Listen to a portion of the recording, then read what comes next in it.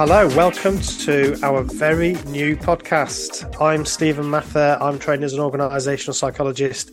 My day job is as a leadership and management trainer, though. So, welcome to the podcast we're calling Challenging Leadership.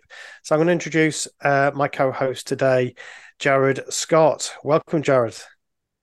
Hey there, how are you doing today? I'm Jared, as Stephen mentioned, and my background is with training. I am a training manager for a large global company, and I've always been interested in leadership. And so I'm looking forward to the opportunity to discuss various nuances and topics related to this. Right. So, I think one of the things that I certainly want to do with this podcast is to start. I suppose the name of the podcast is a giveaway. It's challenging leadership. So I want to start challenging some of the myths and assumptions that probably we all have about leadership, and ask the question, Sure. what do we know and how do we know it? How much do we really know about this topic? Absolutely. I have to agree with you on that because, we all can think right away of all the bad leaders that we've dealt with in life. And ultimately, it's like, well, how can we fix or correct those behaviors in ourselves first? And then also look to ways to learn from others that have set great examples when it comes to leadership. Yeah, so I guess that's one way of trying to work out what good leadership actually is by looking at examples and saying, well, this is an example of good leadership. This is an example of bad leadership. And then, of course, you get into all sorts of challenges around, well, what does good and bad actually mean? What do we mean? How are you measuring that? So maybe we can talk about some of that stuff as well. Yeah, definitely. And there's varying opinions on that. Mm. I think that if you ask two different people, they may say one, oh, that's a great leader, and the other person will say, oh, that was a horrible leader. So there's definitely some opinions that will get involved. Yeah, that's right. Our listeners, if you're listening for the first time, you will not have failed to notice that we have different accents. So we're from different sides of the pond, and we thought that might be quite interesting as well, because there are cultural differences around leadership. You've also done some work in Europe, I know, Jared. So Yes, I think we've got a perspective there that might be quite interesting. absolutely, absolutely. And today we thought we'd kick off with a subject that we're both kind of interested in. I'm particularly interested in it from my studies, is the idea of charismatic leadership. So that's our topic for today. And I've sort of thrown at you the question of whether it's always a good thing, or whether charismatic leadership is actually something we should aspire to. Is it good? If it is, what is it? And how can we use it? So that's our topic for today. And again, I think we should challenge some of the assumptions that people have around charisma.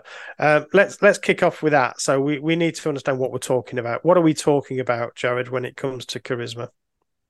Oh, but yeah. When I was thinking about charisma, it's like someone that captures your attention. So maybe not necessarily thinking of a leader, but I was thinking about maybe you've seen a political person or somebody in history that, wow, when they could command an audience of several hundred thousand people. Mm. And there's good and bad examples with that. I thought about Adolf Hitler, obviously bad example, but he was definitely charismatic. You think about Nelson Mandela. He was another individual that was very charismatic, and some would say that it was a very positive type of leadership that he displayed and able to unite a country. So when I think about charisma, you say some people have it and some people do not, but charisma definitely you can see it's hard to maintain. So that's something that can definitely bite you if that's what we're leaning on all the time. So what is what? So you said it's something around the way that people communicate. I think so. They just sort of have this Yeah, thing. yeah. They demand attention, I think you said.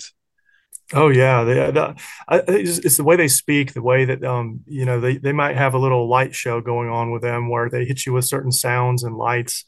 I know that Hitler actually studied that, where it was how to capture people's attention with his gestures, hitting him at a certain moment when there'd be some sound that they would play or lights, and you'll see that even with some of the I call them televangelists or these mega Mm, churches where they mm. will utilize light and sound in order to elicit an emotional response. And ultimately, that's where the charismatic leader is going for. He's going to grab people's emotions, and that can be pretty easy, especially if you have the right audience. Yeah, that's interesting. So there's an emotional element to this. Charisma seems to generate an emotional response, and it's also in the eye of the beholder a bit as well. So yeah, we can see that certain leaders, some people find charismatic, whereas other people don't. So that's quite a difficult thing to study if it's not, if it's not a Mm-hmm. single thing, I guess. I Yeah. guess the from an academic perspective, the first person to really start studying this as an academic question was the philosopher Max Weber, and he talked about this. He said I'll read you the quote. He said it's a certain Sure. quality of an individual personality, by virtue of which he is set apart from ordinary men and treated as endowed with supernatural, superhuman, or at least specifically exceptional powers or qualities. He goes on, which philosophers do. These are not accessible to the ordinary person, but are regarded as of divine origin or as exemplary. And on the basis of them, the individual concerned is treated as a leader. So that's quite interesting, I think. That's the definition that Weber uses, and looking at the etymology of the word, it's actually a Greek word which sounds exactly the same, charisma, but said with a Greek accent, which I won't try and pretend to do. But Neither will I. this is like a gift from God, essentially. So it's this Yeah. idea that the person has this sort of divine quality to them, and that's where it kind of comes from originally, which is interesting. That's very interesting. And it's funny because it almost goes in line with how some of these charismatic leaders are viewed. They're worshipped Mm, almost as a yeah, deity. And I think that it builds their ego up tremendously. And then once they've determined they have that type of control, then the danger is it turns from leading to manipulating. yeah. Especially once they get their talons in the heart, then they're able to lead that individual, and it could be a good thing, but oftentimes I've seen it, and you've probably seen it as well. They can use it to manipulate for their own selfish desires and what they want to get out of it. Yeah, so it feels to me like it's quite a tricky concept, Is it something that so as a trainer yourself, and I'm the same, we both train people in leadership and management skills. Is charisma something, or charismatic leadership something that you would train people? What's your experience with that? Yeah, well, it's funny. I was just talking about this with a couple of colleagues of mine, Mm. and you have to have some type of charisma. I mean, no one wants to watch paint dry when you're teaching a class, even though some of the topics can get very dry, Mm. especially when you're talking about engineering things. But that being said, one of the things that maybe you've seen this too is you go to this great seminar and the speaker is phenomenal and they get you all pumped up, but then after that it's kind of like there's nothing to it. It's almost like you go have your favorite dessert, and while you're enjoying it, it is great, and then you go step on the scale the next day and you feel horrible. Yeah, and and that's almost like the opposite of what we want to accomplish when we're trying to educate individuals. I'm thinking from a training perspective, hey, let's give them something that they can chew on after the fact. Whereas many people they go and they go to these classes, or even say these charismatic leaders, and they get this emotional high, and you come down off of it right afterwards. So there's no staying power with it. So what do they mm. do? It's just like being addicted to any substance or even food. You're like, I'm just going to go back. I'm going to forget about the fact that I didn't really get any value.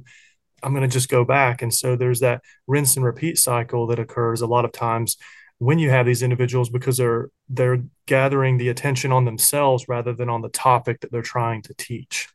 And so Yeah. again, that's a struggle because there's no benefit to it other than for the person that's leading.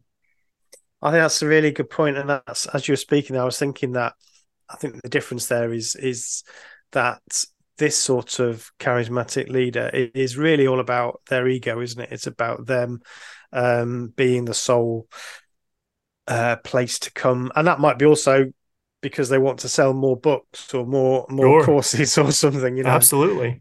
Yeah. Absolutely. So that's one of the downsides of charisma, I guess, is that it can focus on the individual as opposed to the outcome that you're trying to look for. So as a Hmm. leader, one of the important things to do as a leader is to achieve goals, is to achieve objectives with your team. Absolutely.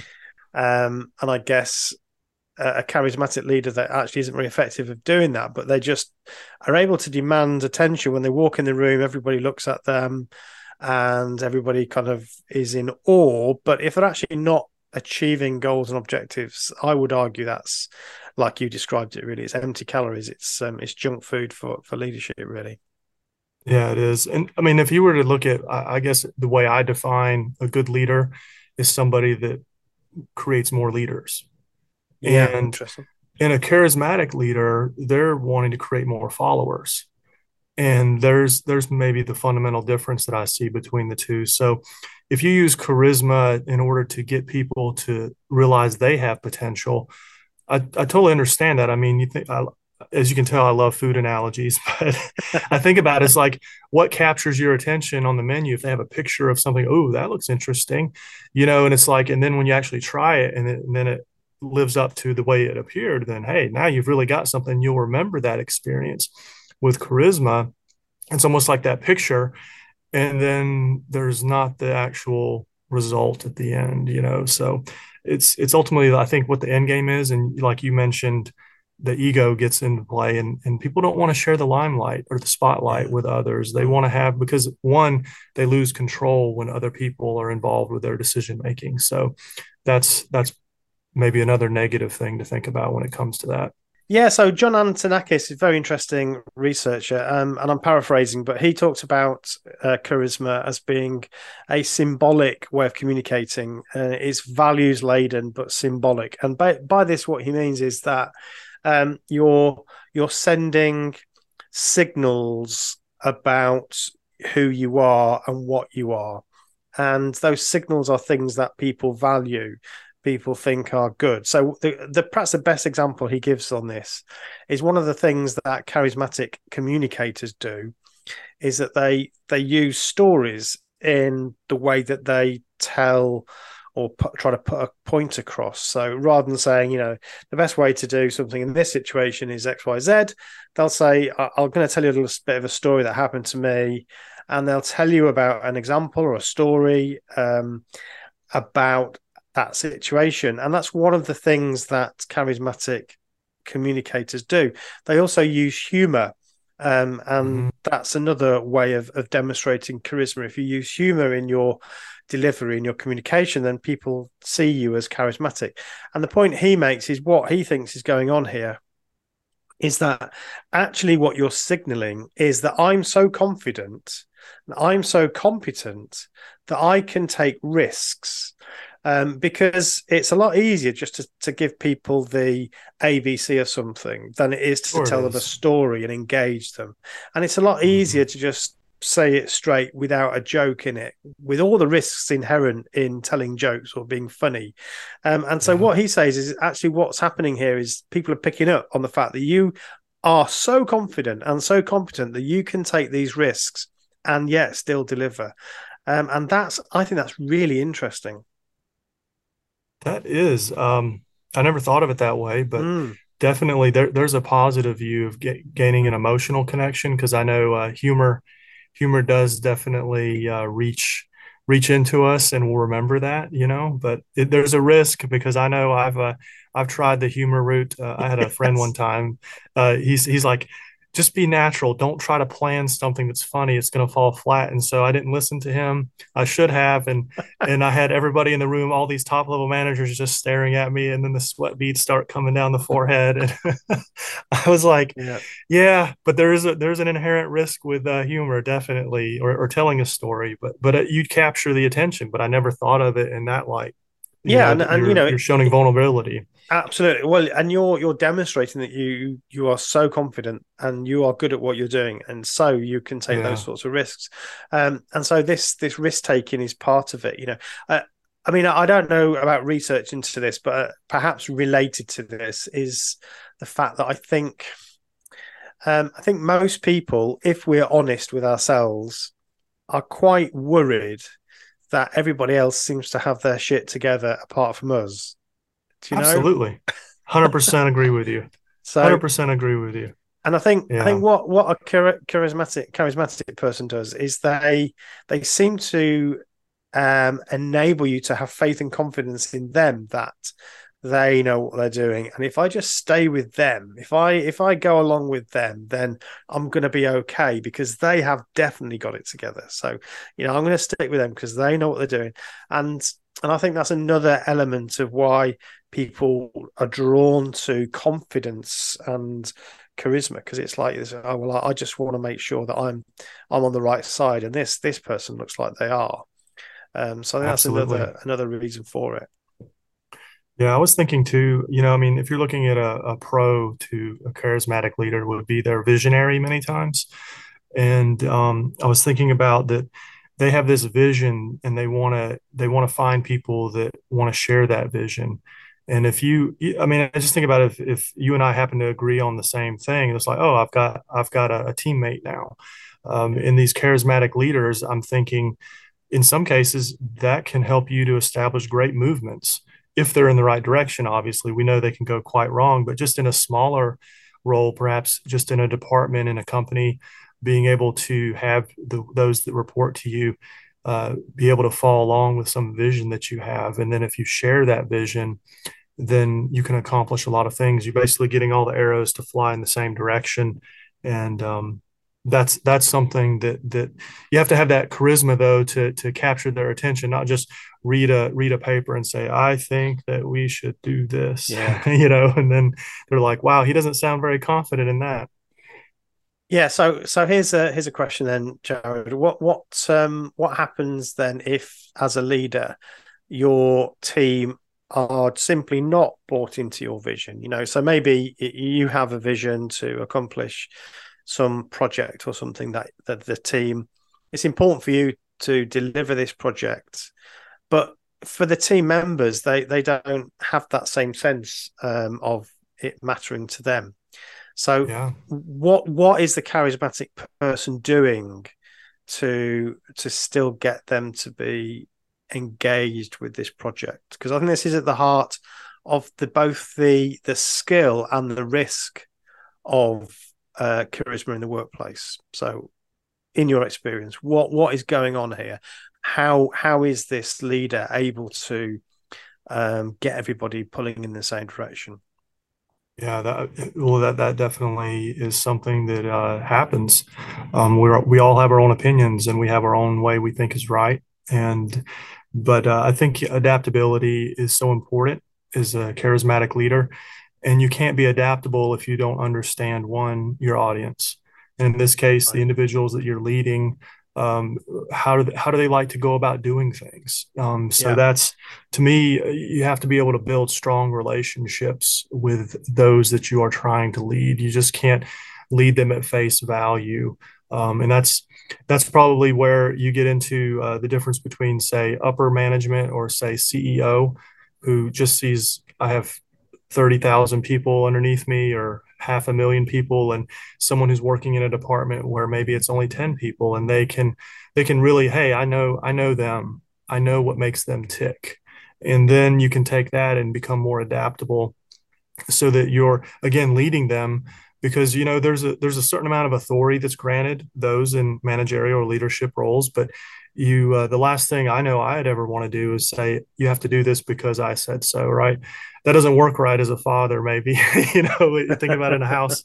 It's better if you can get them just to come to that realization on their own.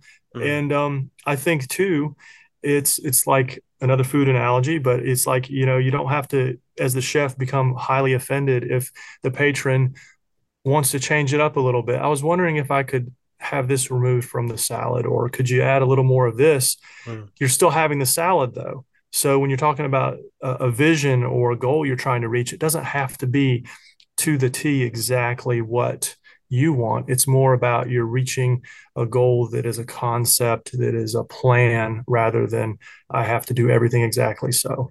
So that's Okay, something that I've that's found is interesting. build strong relationships, Mm. but be adaptable or flexible in your leadership. That's interesting. So you're suggesting that we benefit in getting to know our team members. So let's imagine we're talking about a team where you can get to know your Yeah, team members individually. So you sure. get to know them and you work out what makes them tick, if you like, and what they're interested in, what they care about. Um, and then I guess it's somehow about giving them opportunities to have some of that stuff, if you like, that they want, that they need as part of the vision of part of what you're doing. So this requires Yeah. adaptability from you as a manager or leader, doesn't it? It does. There's so many moving pieces too. You Mm. think about any big project, it's not just one thing. There's planning. Someone's got to create media. Someone's got to, create the PowerPoint or whatever it may be. And it made Mm. me think about, and I'm paraphrasing it, but Albert Einstein, he said something to the line of, if you try to judge a fish by its ability to climb a tree, then you'd think that was just not a very good fish. It's a terrible fish, So it's basically understanding what are your Mm. team, what is your team's strengths and weaknesses, and there's some leaders can become very bullheaded, and they're just like, no, I'm going to force them to be able to do this, and it's like you don't do that. You think about it like with football, you have some people. It's like, hey, they just need to be the goalkeeper. They are not fleet of foot, or you need a striker. And you like how I'm talking about. I called it football instead of I was very soccer. impressed by that, Joe. That's a Didn't charismatic want you thing to to worry. Oh do. no, he's That going to talk about American football, and nobody's. I lost half the audience, but I do actually like soccer or football. But anyway, very Leeds impressed. United fan, by the way. Oh no! Oh, Yes, I'm you've ruined sorry. it Now you're going to all. hang up on me. But look at how they analyze people's strengths and weaknesses, and they're wanting to win. So they put the people that are strong in the positions where they will best suit the needs of the team. And for some reason, then when we get to a business environment, it's like that all goes out the door, and there's this ego, like I have to force people to do something because this is what I'm good at, and they need to be good at it. And it's not that you want to just dismiss the weaknesses. You want people to grow and get stronger and get better. But again, why would you have somebody do X when they're extremely good at Y? And you have somebody else that's extremely good at X. So put them over there. It's to me, it's that again, that adaptability, but you have to know your team's strengths and weaknesses. And sometimes those things aren't at face value. You have to dig a little deeper.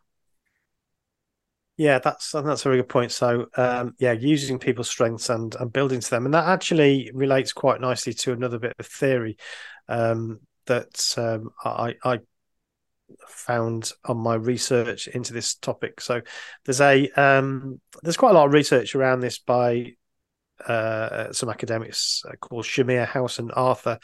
I'll put the links in the show notes below. And actually, there's a lot of psychological theories like this that we have basic psychological needs, and identifying what those basic needs are is kind of important because then, as a leader and a manager, we can provide opportunity for people to satisfy those basic needs. So this particular model relates to charismatic leadership or transformational leadership. And according to this model, there are four different needs that people want to fill. And those are competence, power, a sense of achievement, and the ability to cope with their environment. So if you think about the workplace, if we don't have those, at least to some degree, then we get very downhearted, So competence, if we don't feel like we're competent, and I think this relates to your point, how as leaders we need to be drawing on people's strengths. That's not to say that we don't want to give people a chance to develop and work on weaknesses, but we want to make sure they feel competent. If they don't feel competent, then they're not going to buy into, or they're not going to work towards this vision that we might have. If we make So it so true. that it's so difficult for them, they're not going to feel that that desire to do anything to contribute to it. Another one though is power. So if people feel so powerless that basically they've just got to do what you tell them, so you bark orders at them and they do it, that they feel completely powerless, they have no agency, That's another reason why people would see the leader as not very charismatic. I'm just basically told what to do. So again, this is really interesting. Charismatic leadership, in a way, we're back to this risk thing again, in that there is a certain risk in, or it feels like there is a risk in giving more power to your team members, in loosening the ties, if you like, in letting people make decisions for themselves. But it actually, what it does is it helps them fulfill these basic psychological needs. So I think that's also what's going on with charisma. Yeah, definitely. It's interesting you talk about competencies, and it seems like most charismatic leaders don't focus on competence. It's almost I'll liken them to the stereotypical used car salesperson, where they're like they don't care if you're a good driver or not. They just want you to get the car off the lot. Yeah, Just yeah. buy me. They're selling themselves, and they're going to prioritize charisma and charm over competence and expertise. And basically, again, what does that do? Now you've got people making decisions based on emotion rather than that competency or that expertise. So it's definitely a double-edged sword. Yeah, so we've talked about some of the positives. So let's get into some of the negatives, or the risks of it. So you've kind of touched upon some of these already. I guess I see it as if we see it as a superpower, then that is kind of a useful way to think about it. So the old example of Peter Parker, Spider-Man's We were thinking the same thing. uncle. Yeah, yeah. Yep. So what does great power bring with it? Right. Great responsibility. Absolutely. Yeah, But yeah. this is true, isn't it? You can use your power for good or evil, and I think this is unfortunately the same with charisma. It's if you are able to align other people's goals and wants and needs with your own, then that's almost like a superpower. And there are ways to do that. And if you can communicate in a way that people see you as being a risk taker, but somebody who's always able to achieve their goals, then again, that actually gives you quite a lot of power. So risks associated with that, you've already mentioned a couple of them, but your Sure. thoughts on that? I think another risk is over dependence on the leader. Interesting. Because ultimately we all know we can't be present 100% of the time. I know Mm. for myself, I do enjoy taking a holiday or vacation ever so often.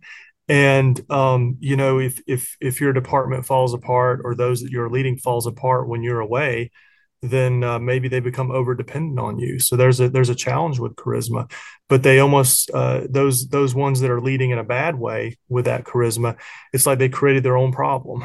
So they're so focused on themselves that they Mm. haven't taught their other individuals how to lead, how to be able to handle things.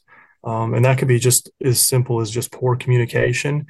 But I think it goes beyond that. It's just more of a behavior that's instilled in individuals where they're sitting there at the attention. And I'll throw my mom into this a little bit. My mom, she loved charismatic people, and she loved her brother-in-law because he was just quite he was quite the charismatic guy. I mean, play the piano and everything and all that, but it was just like when he wasn't around, it was like she's just like I don't know what to do, so that can happen at a Mm. familial level, but also just in the world we live in the business world in particular. If you are that type of person where you lead that charismatic leadership, they're just like, well, what do I do if you're not around? But the reality is you can't be around all the time. Mm. You can't be there. Even those that that's a whole nother podcast on maybe micromanagement, but Mm. but micromanagers still can't be there around all the time. And so what do you see happens when a micromanager leaves the scene? There's chaos, or there's just everything's frozen in time because people don't know how to do anything because they're stuck. But the opposite of micromanagement, that charisma, it still creates the same problem when they're absent. So Yeah, that was that's so definitely interesting. something I was thinking about. Yeah, yeah, I totally agree with that. And that is a risk if you become the font of all knowledge and wisdom, then yeah, of course, people are going to defer to you, and if you're not there, then they're a bit paralyzed. Okay, that's another risk. I think another risk is that people abuse this power.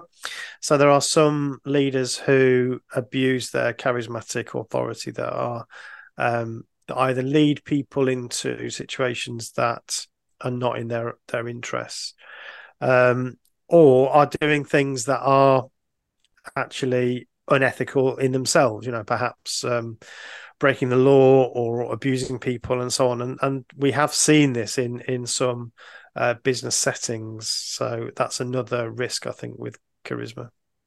Yeah, I'm glad you mentioned that, Stephen, because it made me think about the inclusivity concerns. Someone who's charismatic, they don't like somebody that doesn't agree with them. So what do? They bring up, they basically build their team or their gang of individuals that are following them, and then Yeah. you got the poor blokes over there in the corner that don't necessarily agree with everything, and then there's the bullying that occurs, and it may happen unintentionally, but Mm. you're creating silos when you have those that agree with the charismatic leader, and then you've got these ones over here that become the opposite of that. And you can definitely see that in all walks of life.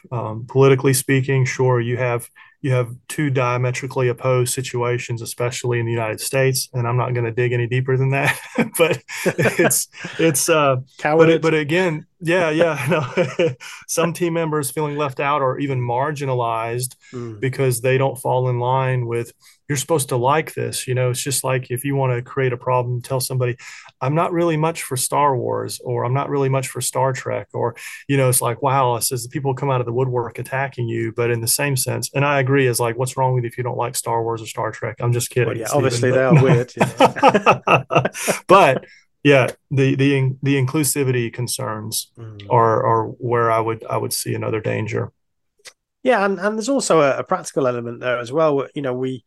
Um, there's a lot of good evidence to suggest that actually you need a diverse opinions, or you need diverse opinions within your team, because that avoids this whole groupthink problem where there's only ever one view. And again, this is likely to come from the leader if they are charismatic without being aware of the risks. So I suppose a message that I try to get across to my learners when I'm talking about charisma is that um, there's some really useful skills around charismatic communication, for instance, and the idea of trying to align team goals with individuals' needs, psychological needs, and their own goals seems like a really sensible thing to do.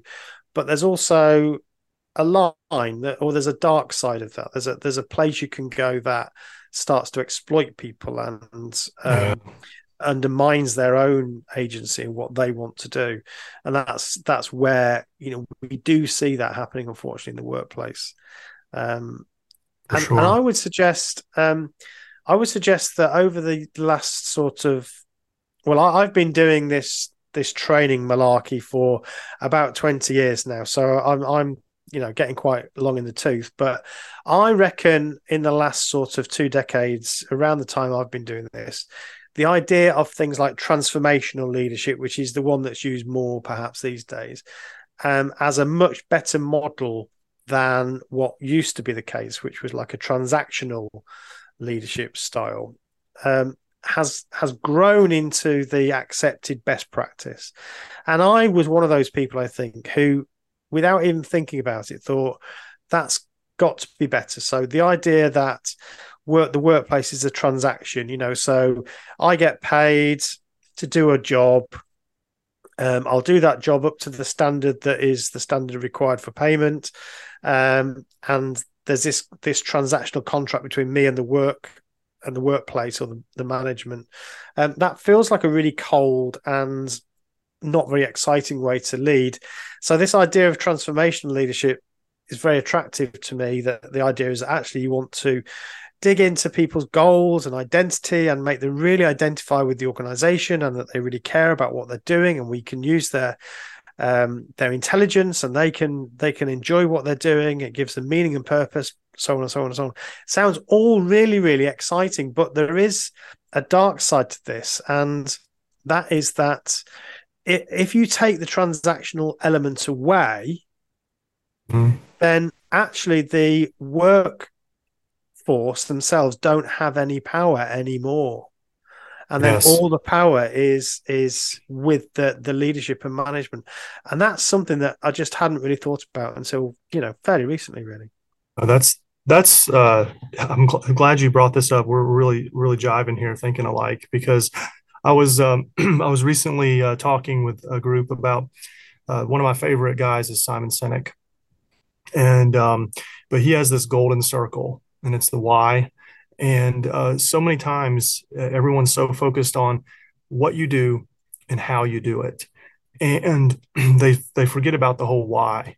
And I remember he gave a great short illustration. He said that there was somebody, this might being in the UK, seeing the cathedrals and the castles there, but he walked up to, there was three masons that were working on the site, and he asked the first one, he says, "What are you doing?" He says, "I'm laying brick." And he asked the second person, he says, "What are you doing?" He says, "I'm building a wall." And then he asked the third person, he says, "What are you doing?" He says, "I'm making a cathedral." And he got to the point of, he was just saying that's the why. He's Mm. like, so helping people to understand there's a purpose to their being, what it is they're doing there. Because you're right, when these other things, that transactional problem, and that happens in relationships and in the work environment, if it's transactional, hey, what happens when your card declines? Well, you can't buy the meal, or you can't buy the tires for your car, or the clothing. And so same thing happens in the workplace when you just make everything transactional. Because receiving a paycheck for your work, that's more of an end result, and not It's true. not It's a true, but why. I'm gonna sort of push back against that a little bit All in right. that, yeah. So let's disagree. Let's disagree I love it. I love it. agreeably. Um, yeah. So I suppose it's I better get a swig of coffee go and before have we your get. coffee. We'll talk about Leeds afterwards. But Yep, yep. yeah, but yeah, this is my point in a way. Is that's kind of where I've come from. So I'm not disagreeing that it's really important to have more than just a transactional relationship. I think I want to think, if I'm a leader or a manager, that I'm able to work with my team to help them achieve more than just that. So yeah, they get a kick out of it. They enjoy it. Yep. They're able to satisfy some of these basic psychological needs, like achievement and so on and so on. I totally get that, Mhm. and all the research suggests that that's important. But I suppose my pushing against it, that the worries about transactional leadership is that if we eliminate that altogether, so if we make that so unimportant, then what we are in danger of doing is removing the power of the worker from that relationship. If you does that make sense? So if Yeah, I'm, I can see where you're you coming know, from. if I'm working for somebody, and this has happened in quite a lot of high profile sort of disaster examples of charismatic leadership gone crazy. So we can talk about some examples that have been big in the news. I mean, the WeWork example is a good one. If you've not seen the documentary, I recommend you watch the documentary or listen to the podcast. Wondery has a great podcast about this very subject. It's Sure. the business has changed quite a lot now, so I want to make clear that I'm talking about the old WeWork.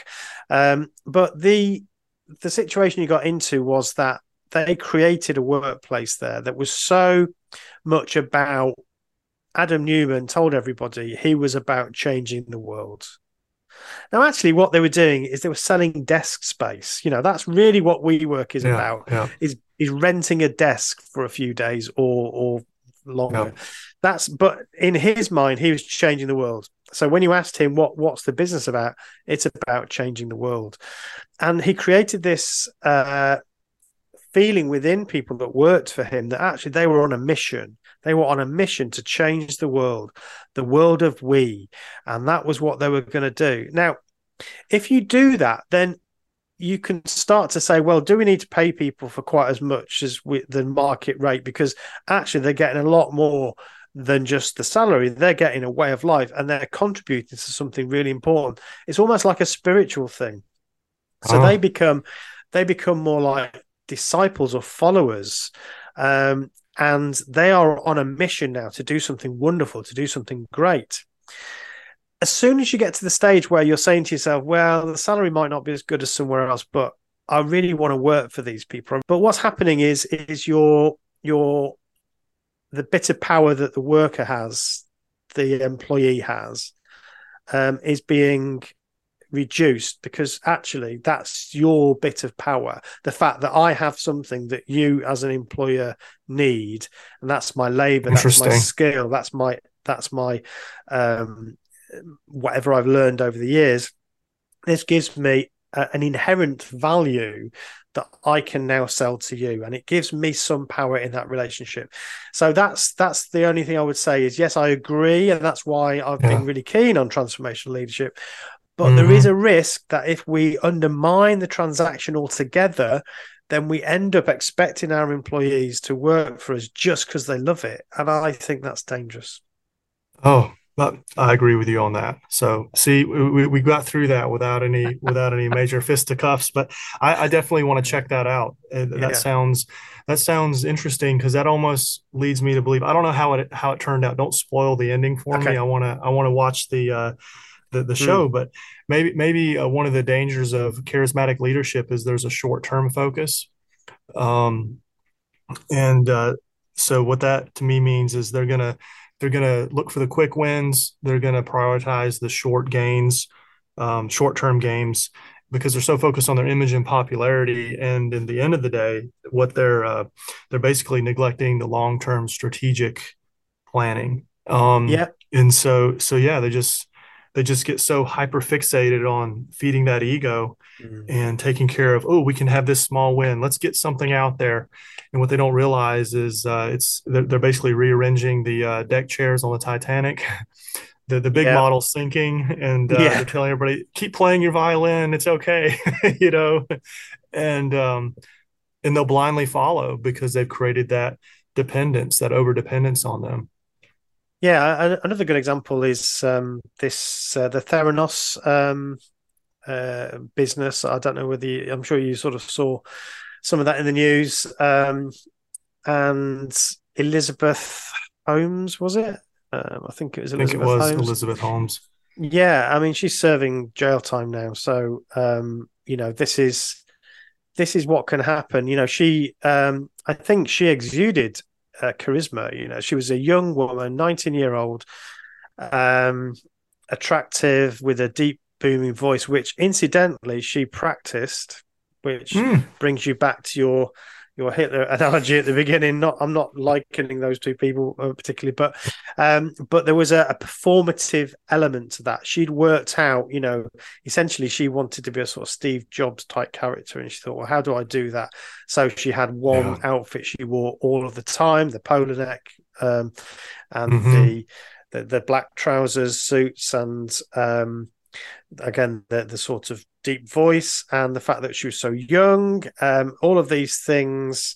And again, she had this confidence, I have a system that can do this, and she'd really with great confidence explained that she had this system that could run hundreds of tests on a blood sample just from the prick of a pinprick on the finger.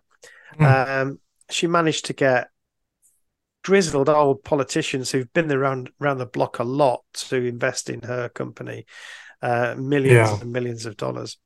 So again, charisma has this danger. Just and as it's becoming obvious actually that she doesn't have anything.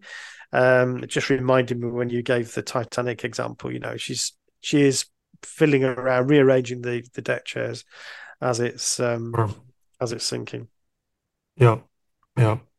This is it's a lot to really take in, but I was thinking about how the charismatic leader can sometimes get stuck in the old way of doing things, if that makes sense.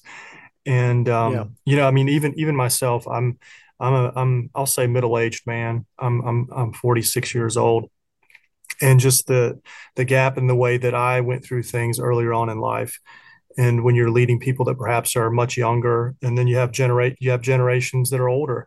But how do you again take that style of charisma and capture the attention of individuals, because they'll look at you like, I have no idea what you're talking about, you know, and you're like, I've come up with the greatest way to explain this, and they all just look at you like you've totally lost me, you know. And so you know that can definitely be a challenge versus maybe perhaps picking some tried and true methods of leadership that are really principles to guide you that will work with anyone. Whereas charisma, you're trying to capture the attention of the latest trend, and we've all seen how quickly trends come and go. And so will your effective leadership if you lean heavily on that. Yeah, that's an interesting perspective. I hadn't really thought of that actually. That's interesting. I need to give that a bit of thought. Yeah, yeah, it's a good Yeah. point. That relates, I suppose, to that communication element, the charismatic communication. It is interesting. I mean, perhaps going off on a little bit of a tangent here, but Mhm. so I'm pretty much exactly 10 years older than you, um, and I have noticed that sort of popular references that I have made over the years. You know, you do have to at some point you start to recognize that these are no longer meaningful. You know, so when I first did my training Yeah. 20 years ago, I was not one of the youngest, perhaps, but certainly not the oldest in the room. But now, as time goes on, I'm mostly the oldest person in the room a lot of the time. And so, yeah, there's a lot of references there that I think, well, actually, they're not going to know that. They're not going to know what I'm talking about. So you have to be careful that you Yeah. don't show Yeah. your age in that respect. Yeah, that's Yeah. true. All right. So if we were to sort of sum up what we've said in this early episode of our podcast, so we're still feeling our Yeah. feet here. But what have Sure. we sort of what conclusions have we come to? Yeah. I think if I was going to just make one thing noted is that everybody's going to have different reactions to different types of leadership. Mm. And so ultimately, I think about for those of you listening, what have you experienced that you liked about leadership that perhaps was charismatic, or what did you not like about that? Because again, some people they need more of that charisma, and other people they don't. And then I think it really even, if you wanted to dissect it even further, it can really depend on what type of job do you have. I mean, I think about getting into the engineering field. If you're trying to look at perhaps an application and you're talking about gears and electric motors, I don't know how much charisma exists there, you know, because you're dealing with very very straightforward engineering, and just it's binaries, it's zeros and ones when you're doing programming. Whereas maybe you're educating someone on how to be a teacher, well then maybe that is where you want the charisma. And then who's your audience? Like if I'm never going to see these people again, then sure, I pour on more of the charisma because I'm wanting to get them so excited about this they're going to want more, so they'll go talk to whoever it is in their local region about this product or whatever, you know. So it's so all over the place, I guess you could say. You know, if you put all the pros and cons in a basket and weighed them, it might come out even based on who you're talking to, and maybe not.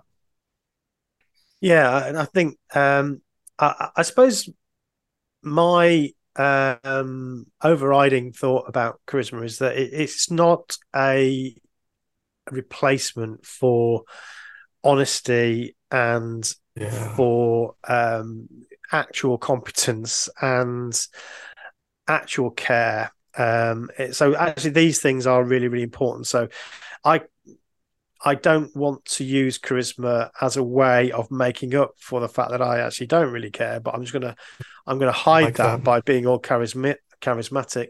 And I don't want to hide the fact that I'm not able to manage a project effectively by just being charismatic. So I think it's one of those areas where clearly there are some benefits to being able to communicate in a charismatic way. I think you can train that. I do believe you can train those things. So, for instance, learning how to be able to tell a story or to use a metaphor, or you know, when not to tell a joke or to use humor.